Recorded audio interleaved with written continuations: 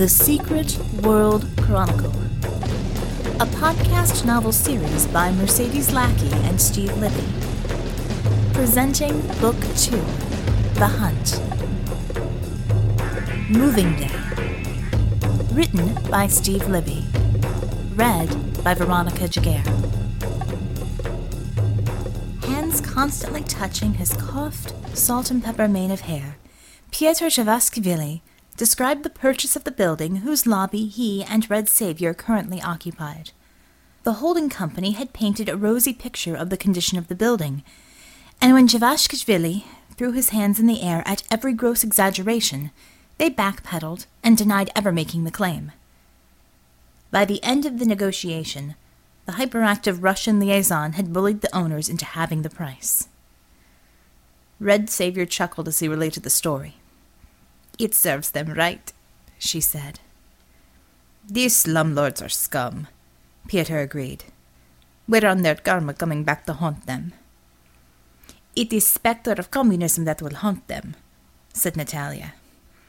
The famous phrase felt awkward in her mouth as English words, a sensation which defined her daily existence in Atlanta. She pointed out the window. "Look at this neighborhood. So much money in this land, but there are perfectly good workers sleeping in cardboard boxes. I am thinking there is big difference to be made here." Piotr frowned. "America likes its TVs and malls, Commissar. You may find it hard to sell that line of reasoning in this country. The complacency is overwhelming." She shook the curtains, causing a dust cloud to settle to the floor.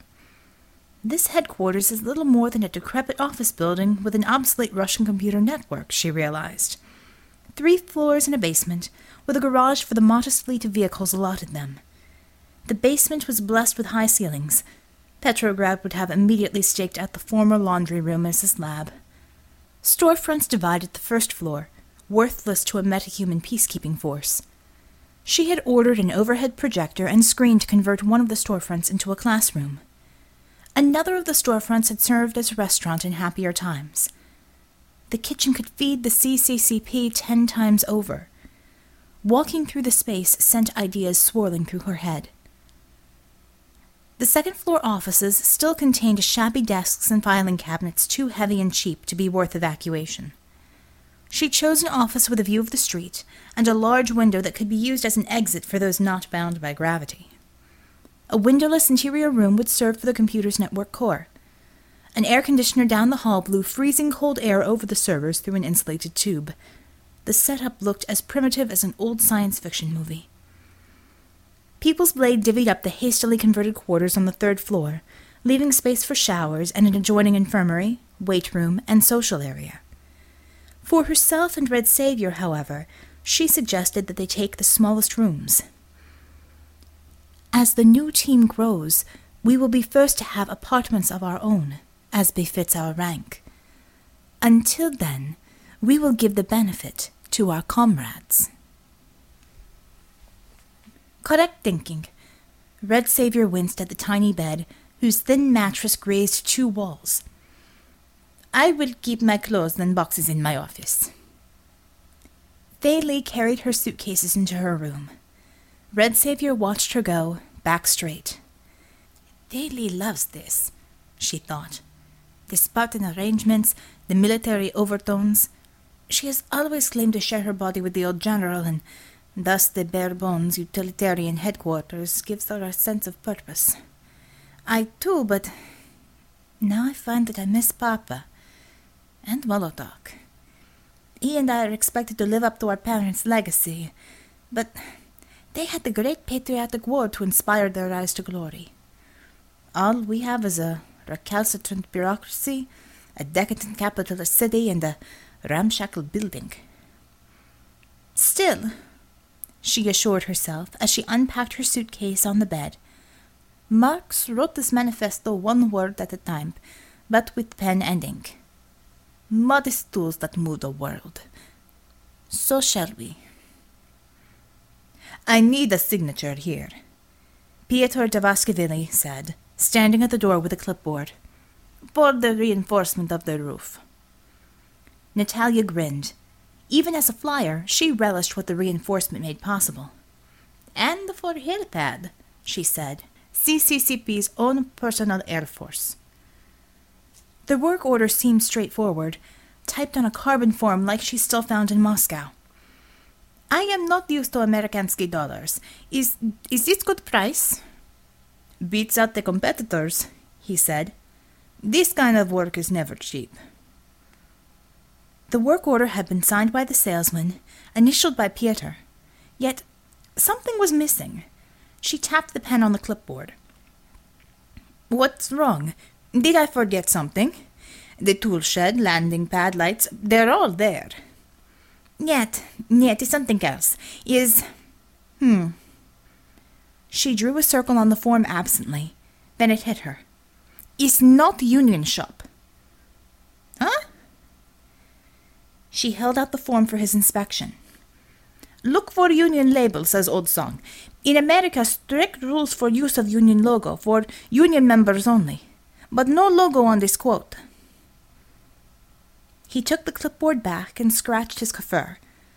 "I never thought of that. I just put the bids out."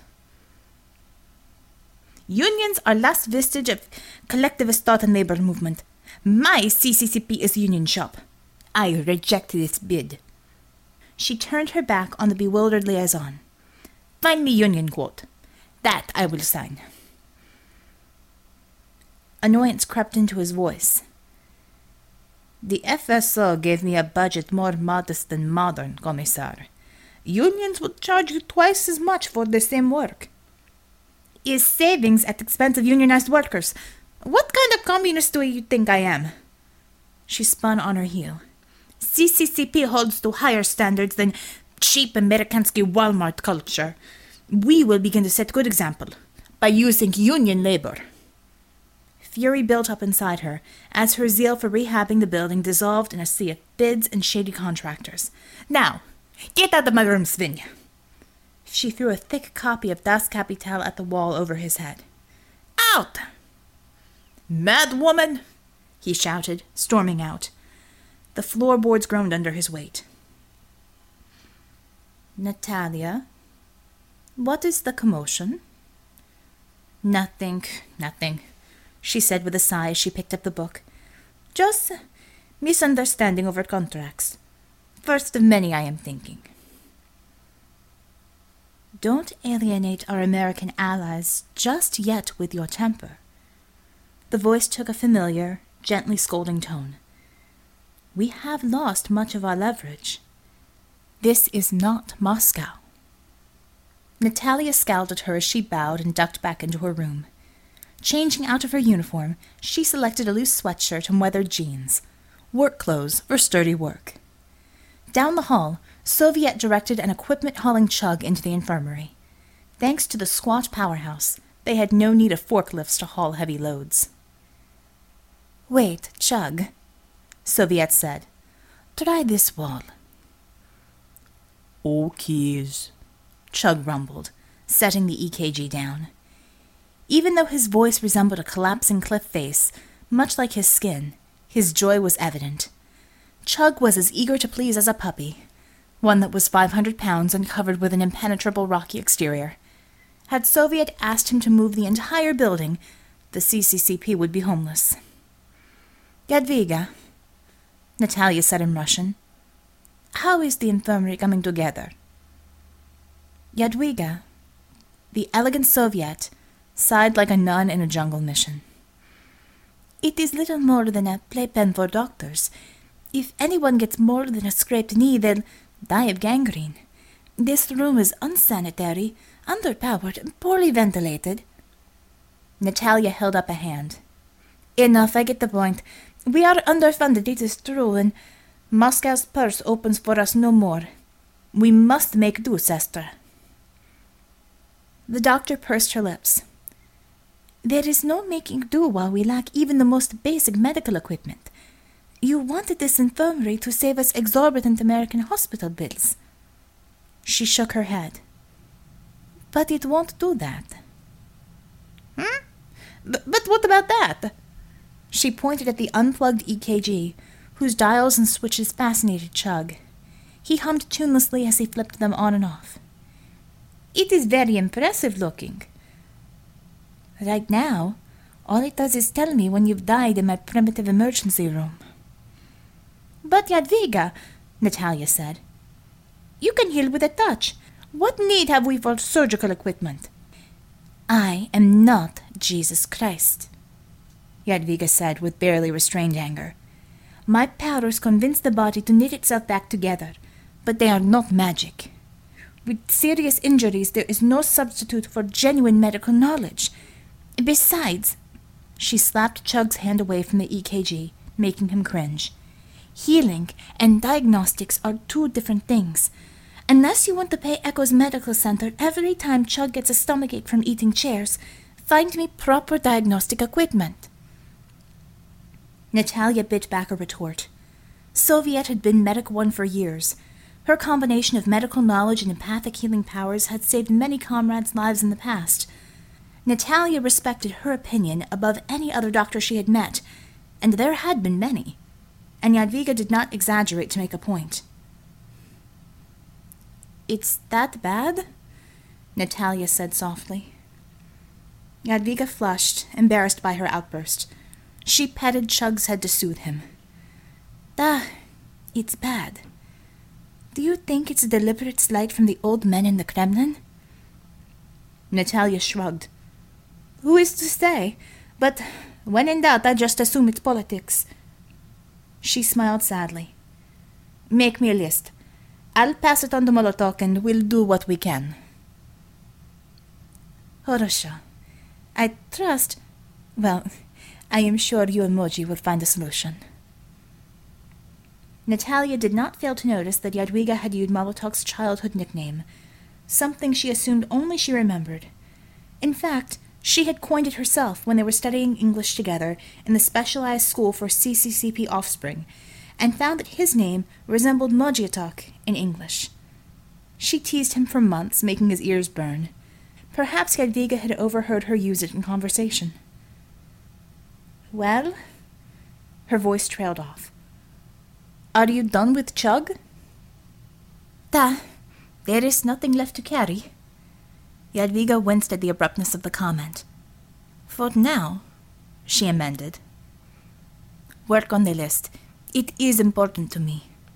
She squeezed the woman's shoulder. "I promise." Jadwiga's smile broke through her ordinary aloof expression to show the great beauty she possessed. Her smiles were rare and to be treasured. Dave, Chug, we have furniture to move." Natalia took him by the hand and led him downstairs as if he were a child. "Chug hungry," he said. Natalia groaned. Chug's strange metabolism ran at a lightning speed and allowed him to digest anything. Anything, including plants, machines, concrete, and furniture. She couldn't afford to lose a single piece. She racked her brain for something to feed the childlike creature. "Chug still hungry," he said. She had little time. They passed the comm room, which would contain the advanced radio equipment and video monitors. Bubble wrap and cardboard boxes stacked haphazardly in the corner. "In here, Chuggy," she said. "You can eat the bubble wrap and the boxes, but nothing made of metal or plastic. Understand?" "Chug understands," he said. Within moments, bubble wrap filled his mouth, popping like a miniature strand of fireworks. It would tide him over for an hour, she guessed. If he made up his mind to follow the packing material with a dessert of high-frequency radio transmitters, there was nothing she could do to stop him, aside from scolding him like a child. Chug possessed enormous strength, exceeding that of Workers' Champion. In the years since he had turned up in Russia, fresh from Cuba according to her KGB contacts, she had never seen him wounded or injured. Stunned, for a moment, when hit by a tank. The entire tank, thrown like an American fastball. Whatever process had created the creature who called himself Chug, it had not been repeatable. Otherwise, the world would lie at the feet of the one who had mastered it. Fortunately, Chug adored the members of the CCCP, particularly the women who doted upon him. Natalia had to admit a fondness for him, and a bit of guilt that she regarded him as a pet. He was the perfect pet, she had to admit, obedient and absurdly powerful, like having your own King Kong. But this King Kong stood at just 5 feet tall. The bubble wrap was nothing more than a memory and a burp, yet Chug was not satisfied. He eyed the cardboard boxes. "Go on, but just the boxes." Thank yous, he said, seizing a pile of folded-up boxes like a hamburger. Chug was not a quiet or dainty eater, but did it matter when all he left were cardboard shavings? She would have to sweep up in here later. Moving into the shoddy building reminded her of her first apartment, a 1-bedroom hole in an 18-story apartment block. Her father's high position in the government, as one of the founders of CCCP, afforded them a handsome, roomy dacha. The thrill of independence was short-circuited by her shock at the apartment's diminutive size. How does anyone live like this?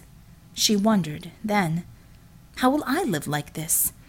It appealed to her egalitarian nature, though, and she began to regard it as cozy, and not in a euphemistic way. The few dates she had brought back to that small apartment didn't seem to appreciate the sentiment, and they didn't last long. Could their precious perestroika enlarge a tiny worker's apartment? Yet. With Chug temporarily sated, they began to move desks out of the room designated for meetings, resources, and, although she neglected to advertise it, interrogations. These were no snap-together particle board pieces of junk, but rather hulking brutes from a time when a desk was expected to outlive its users. Constructed of solid oak and stainless steel painted an ugly olive, the desks weighed at least 200 pounds apiece, enough to put the fear in ordinary movers. Chug carried the desks in turn, maneuvering them like an oversized bag of groceries. To him, the monstrous pieces of furniture may as well have been made of tissues. She winced at the careless way he dropped them into place. A desk for the commissar's office on the 2nd floor, 3 shared desks for the comrades, 3 in the resources library, leaving 1 for the reception area. Chug talked to himself as he trundled them up and down the stairs. Natalia couldn't decide where best to situate a station for the receptionist, facing the door or against the side wall. Fei Li would surely lecture her about some obscure aspect of feng shui, but the Chinese woman had taken one look at the weed-infested side yard and squatted down to clear it out. Facing the door would be best, she concluded, recalling some tenuous strand of a feng shui conversation when Fei Li trained her in martial arts. Something about not having one's back to the door, and that made sense to the soldier in her. Chug, however, had deposited the desk at the foot of the staircase down the hall. He thumped around upstairs, busy trying to remember her instructions. Natalia rubbed her hands on her jeans, crouched, found handholds, and heaved. Her metahuman physique afforded her triple a normal man's strength, and the heavy desk put it to good use. She braced it on her belt and marched down the hall. Craning her neck to see around it, she guided the desk into position and eased it to the floor. I should move furniture more often, she thought. It's better workout than a gym. She pushed a dusty office chair behind the desk and sat, looking out the door to the street beyond. Feng shui appealed to her sense of paranoia. She peeked in the drawers for abandoned office supplies. When she looked up, a man opened the door and strolled in as if he owned the building. Balding, large but not obese, he had the sturdy confidence of a man used to changing his environment with his hands. He wore a tie poorly and a workman's jacket with ease. His metal briefcase showed signs of wear. "Hello there, gorgeous," he said. "I'm here for your boss, Red Saviour." The man drew a card and held it out to be viewed. "Ross Hensel, Hensel and Hewitt Builders." Natalia snatched the card from the man before he could pull back. "Why do you think Commissar Red Saviour should talk to you?" Hensel narrowed his eyes. "That's between me and the commissioner, little lady. As much as I'd enjoy talking to you, your boss needs work done, and my company is the one to do it."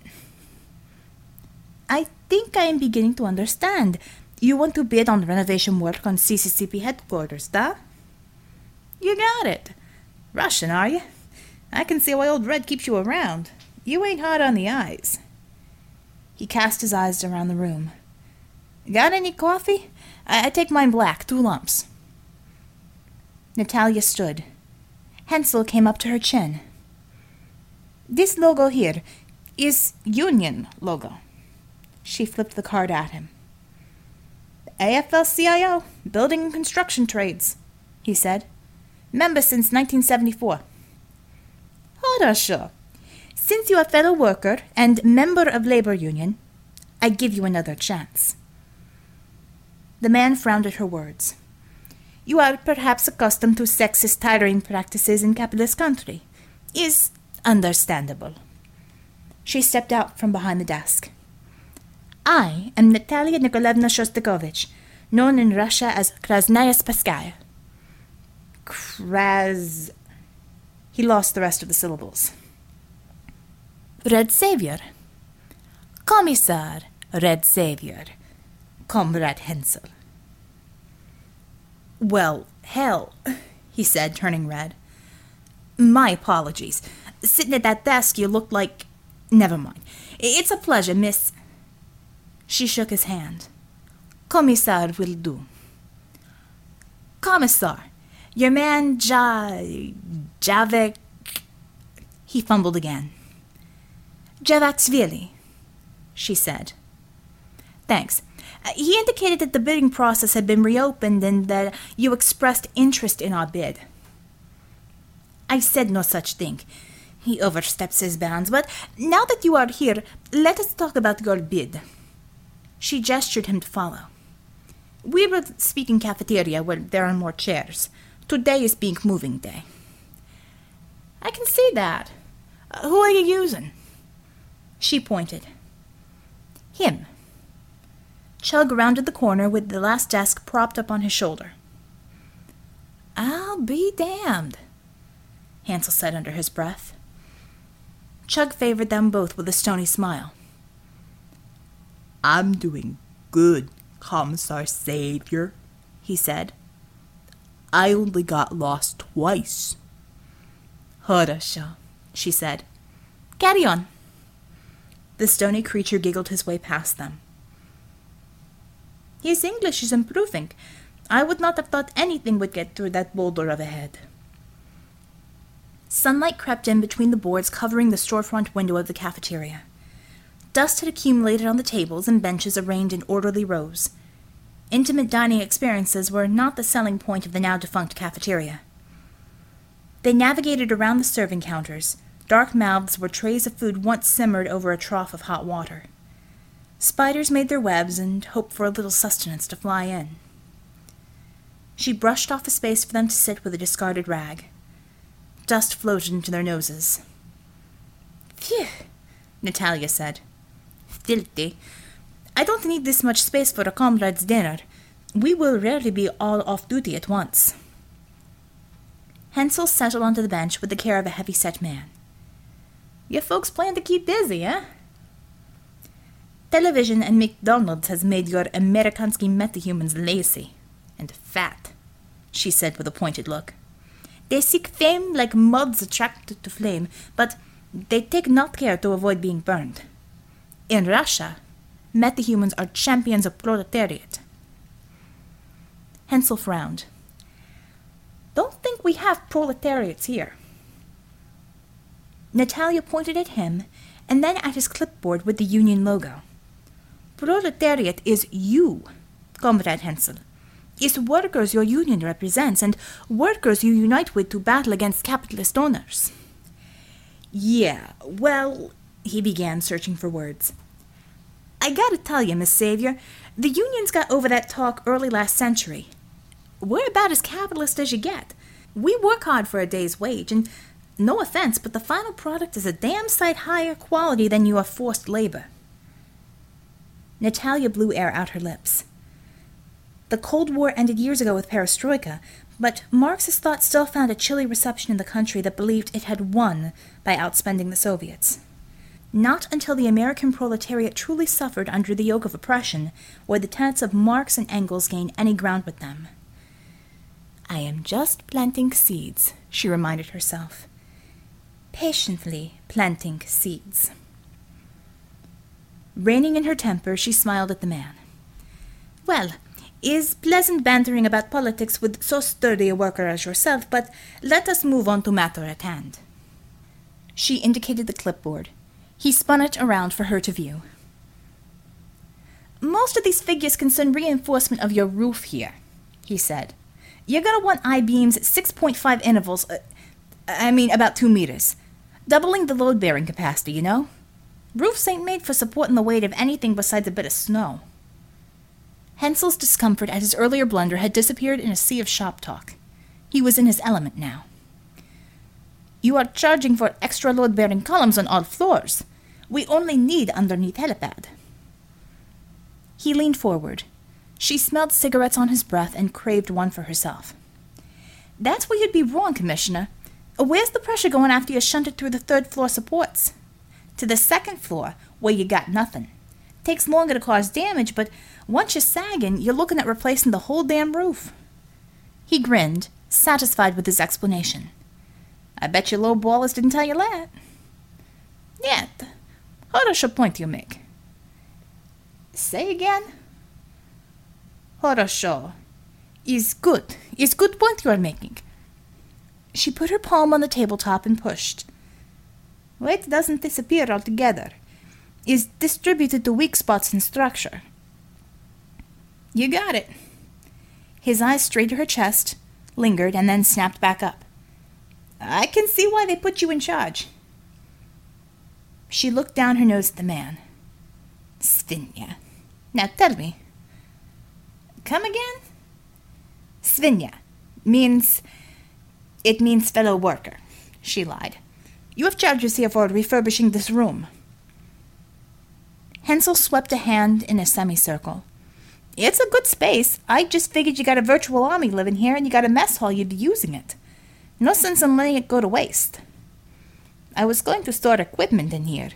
We do not need all this space for dining. He produced a red pen and scratched a line through the columns relating to the cafeteria. Too bad. You could open a little Russian restaurant here or something. Feed the workers. Natalia's eyes went wide. Feed the... She imagined the tables full of proletarians, eating and talking, or listening. Not restaurant, she said. What is place for poor people called? The poorhouse? She shook her head. Niet, where exploited workers and disenfranchised can't eat. McDonald's? Niet! His eyes roved the room. A soup kitchen? Natalia slapped the table, sending up puffs of dust. Soup kitchen, where we feed comrades for free. There's one down the street, he said, inclining his head west. St. Francis, I think. Then there is room for another, but will be for St. Carl. She stood and spread her arms out. We serve good sturdy food, borscht, potatoes, stew. Workers can eat for free as long as they listen to lecture. She made a fist. Thus, we endear ourselves to proletariat and plant seeds for workers' revolution in America. Hensel grimaced as if she had broken wind. While we're on the topic, I took the liberty of preparing an estimate for the living quarters for your people. Hensel pulled a sheaf of papers from his briefcase.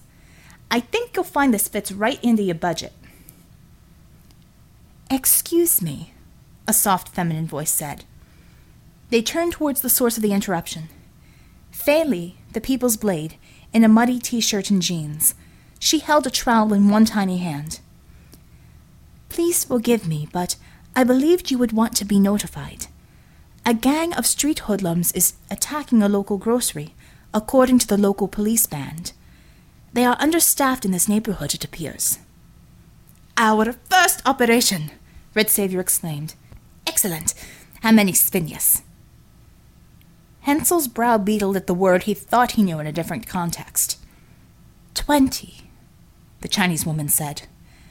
Apparently there is a metahuman presence which causes the local constabulary some concern.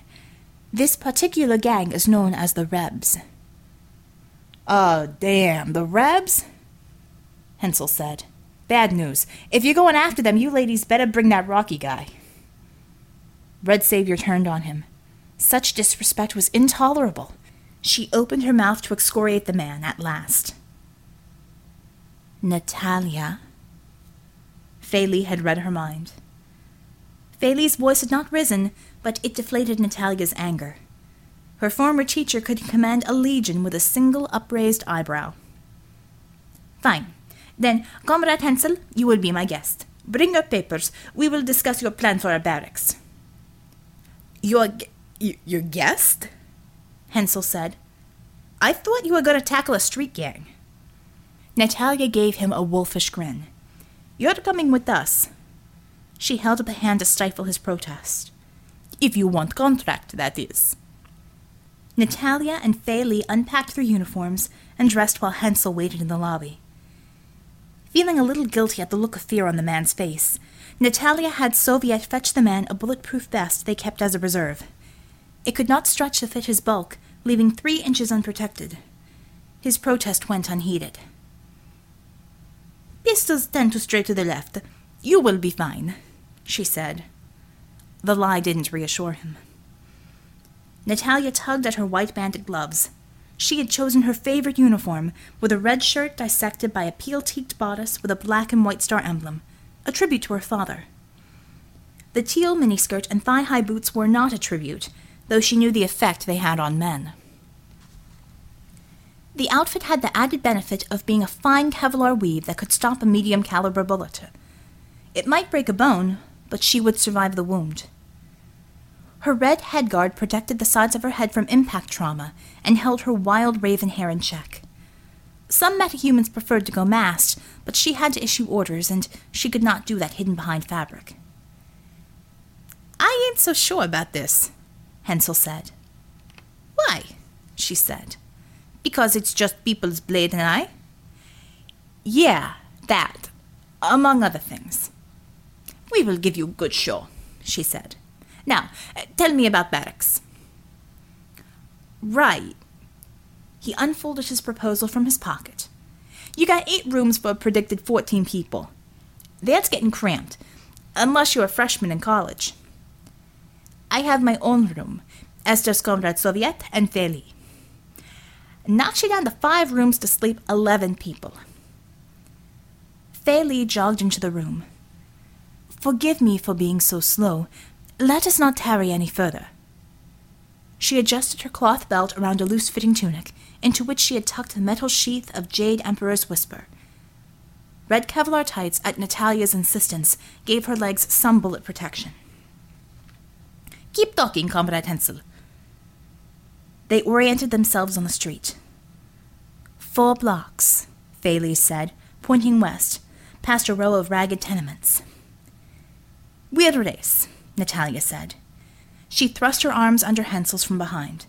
Comrade, don't drop anything. With a confident smile, Faylee pushed off the sidewalk as if she were a swimmer at the bottom of a pool. At once she had leapt 20 feet into the air, tapping a telephone pole for additional footing. Holy crap, Hensel said in a stage whisper. Bah, Red Saviour said. It's nothing. Hold tight. Directing the energies under her feet, she and Hensel floated into the air. After a brief lull, the energies exploded under her in a white flash, propelling them forward at the speed of a motorcycle. Hensel howled in fear. Close your eyes. You will get bugs in them. She adjusted her grip on the big man. He weighed less than the desk.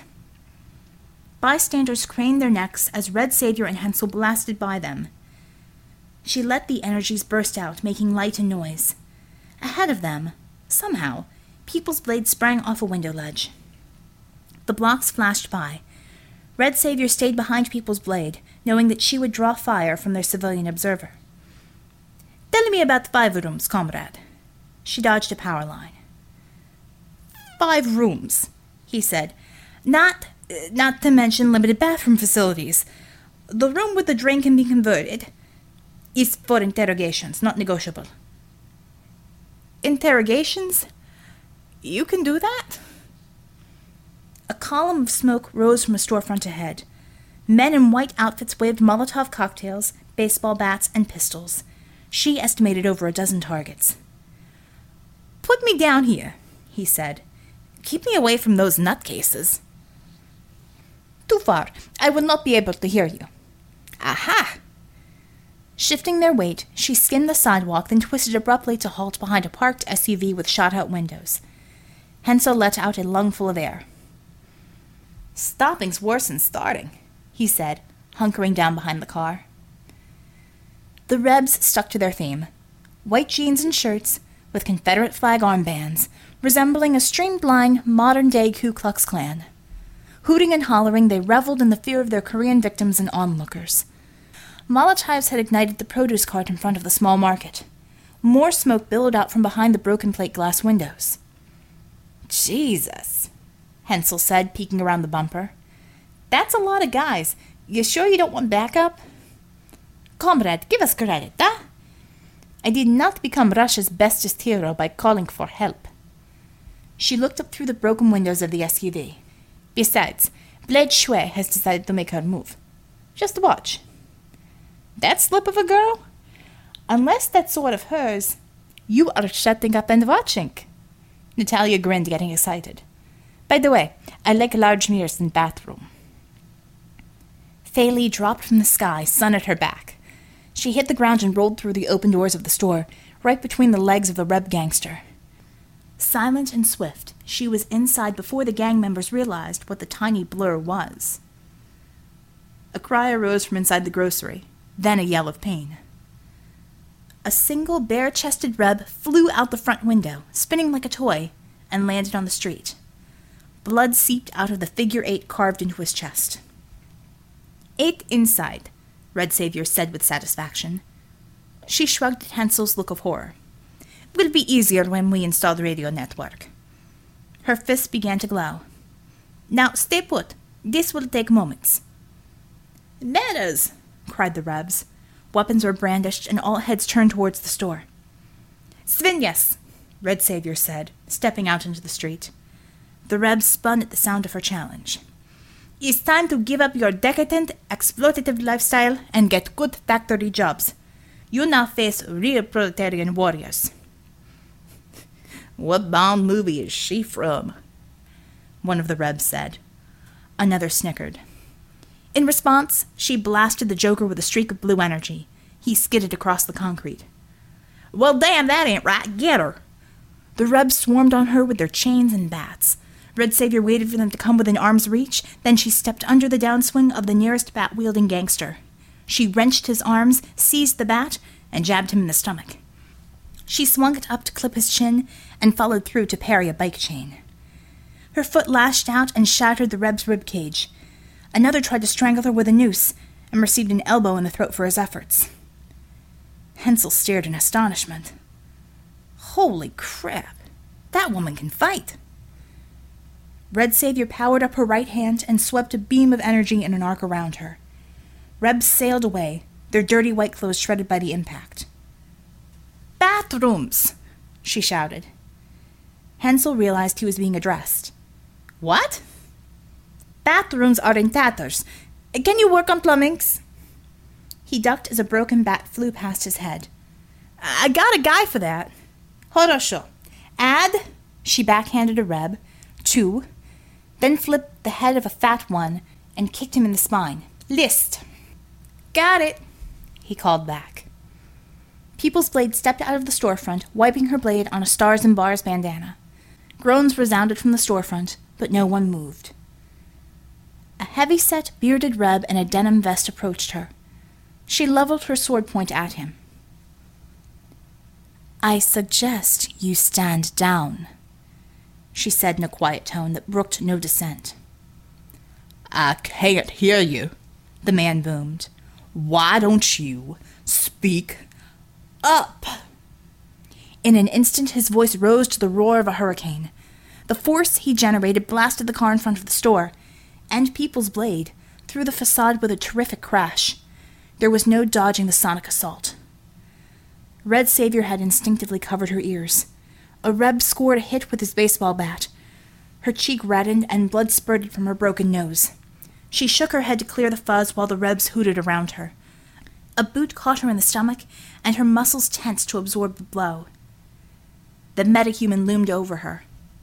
"Let's send these commie bitches back home to Daddy." Before she could react, he seized her hair and pounded her face into his thick knee.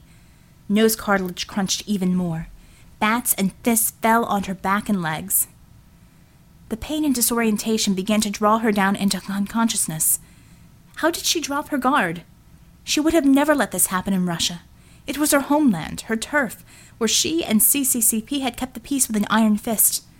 Yet most of CCCP had died protecting her countrymen from the Thulians. Why had she survived? To experience further humiliations, like being beaten by a pack of ignorant Americans and their smelly leader? Was this the fate of those who fought for international socialist brotherhood? Niet. She blocked out the pain and gathered her energies for an explosive burst. Such a sudden release could injure her, she knew, but her head swam too much to zero in on the dancing targets around her. "Now hold on there!" The beating halted. It was Hensel. He had waded into the fray and interposed himself between the Rebs and her prone form. He swatted at a gangster with his clipboard. "I am not going to stand here and watch a goddamn Hicks whip on a woman. No way, Jack." The metahuman screwed up his face in outrage. "You ain't from around here, boy." "Brooklyn born and raised and damn proud of it." "A Yankee." He raised his arms to his gang. "We know what to do with carpetbaggers, don't we, boys?" The gang surged around him, those who Red Saviour had blasted still wobbly but fired up by their leader. They hollered back at him incoherently. Hensel narrowed his eyes. "You jerks just keep on yammering. You want a piece of the commissioner here? You gotta go through a union man." He stood straight and tall in the midst of the predators. The filthy metahuman burst out laughing. "If that don't beat all. All right, union boy. You'll get your wish. I'm gonna show you why they call me Rebel Yell." He drew a deep breath. Hensel raised his clipboard as a shield. The Rebs behind him scrambled to get out of the way. Rebel Yell opened his mouth. The merest exhalation before his vocal cords took hold of the air had the basso, thundering quality of an onrushing tornado. But no sound emerged except for a surprised squawk. His eyes flew wide and a red droplet leaked from his lips. Then he vomited a mouthful of blood. A slender, inhumanly sharp blade jutted out of his chest. Jade Emperor's whisper. Fei Li withdrew it swiftly. Rebel Yell clutched at his chest and turned to look at her in shock. His breath wheezed out from a gaping jaw. You stabbed me," he gasped. Her smile had no sweetness. Fei Li's delicate features had subtly changed to project a cold, superior, and impersonal harshness. For a moment, Red Saviour could not even recognize her friend and teacher. This was Shui, the General Shen Shui himself. Rebel Yell fell to his knees, blood seeping out from his fingers. And then the People's Blade. Natalia could not think of her as Fei Li just then. Put a tiny hand to her ear and tilted her head. "I can't hear you," she said. The southern metahuman plopped face first onto the street. Hensel offered a hand to Red Saviour. Standing, she saw that the Rebs milled about, angry to see their leader incapacitated, possibly killed, by a mere woman. Their numbers still gave them confidence. "Horosho," she thought. "Comrade Hensel, you have convinced me that you are the man for the job. You're hired." The union man chuckled. "Thanks, lady, but these red looks don't look too happy about their boss." "He will survive," People's Blade said, soft and sweet again. "Metahumans heal quickly." Hensel picked up a bat. "I think we still got work to do." "Oh, no." Red Saviour cracked her neck. We are Off the clock now. This is play. Back to back, they raised their weapons, fist, bat, and sword, and faced their enemies.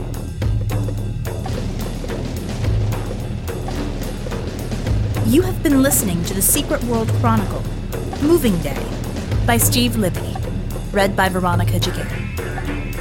Visit our website, www.secretworldchronicle.com, to hear Book 1, Invasion, Metahuman Tales from World War II, and Steve Libbey's new book, The Bloodbaths. The website also contains author interviews, character backgrounds, and artwork. Surf over today for the full Secret World experience.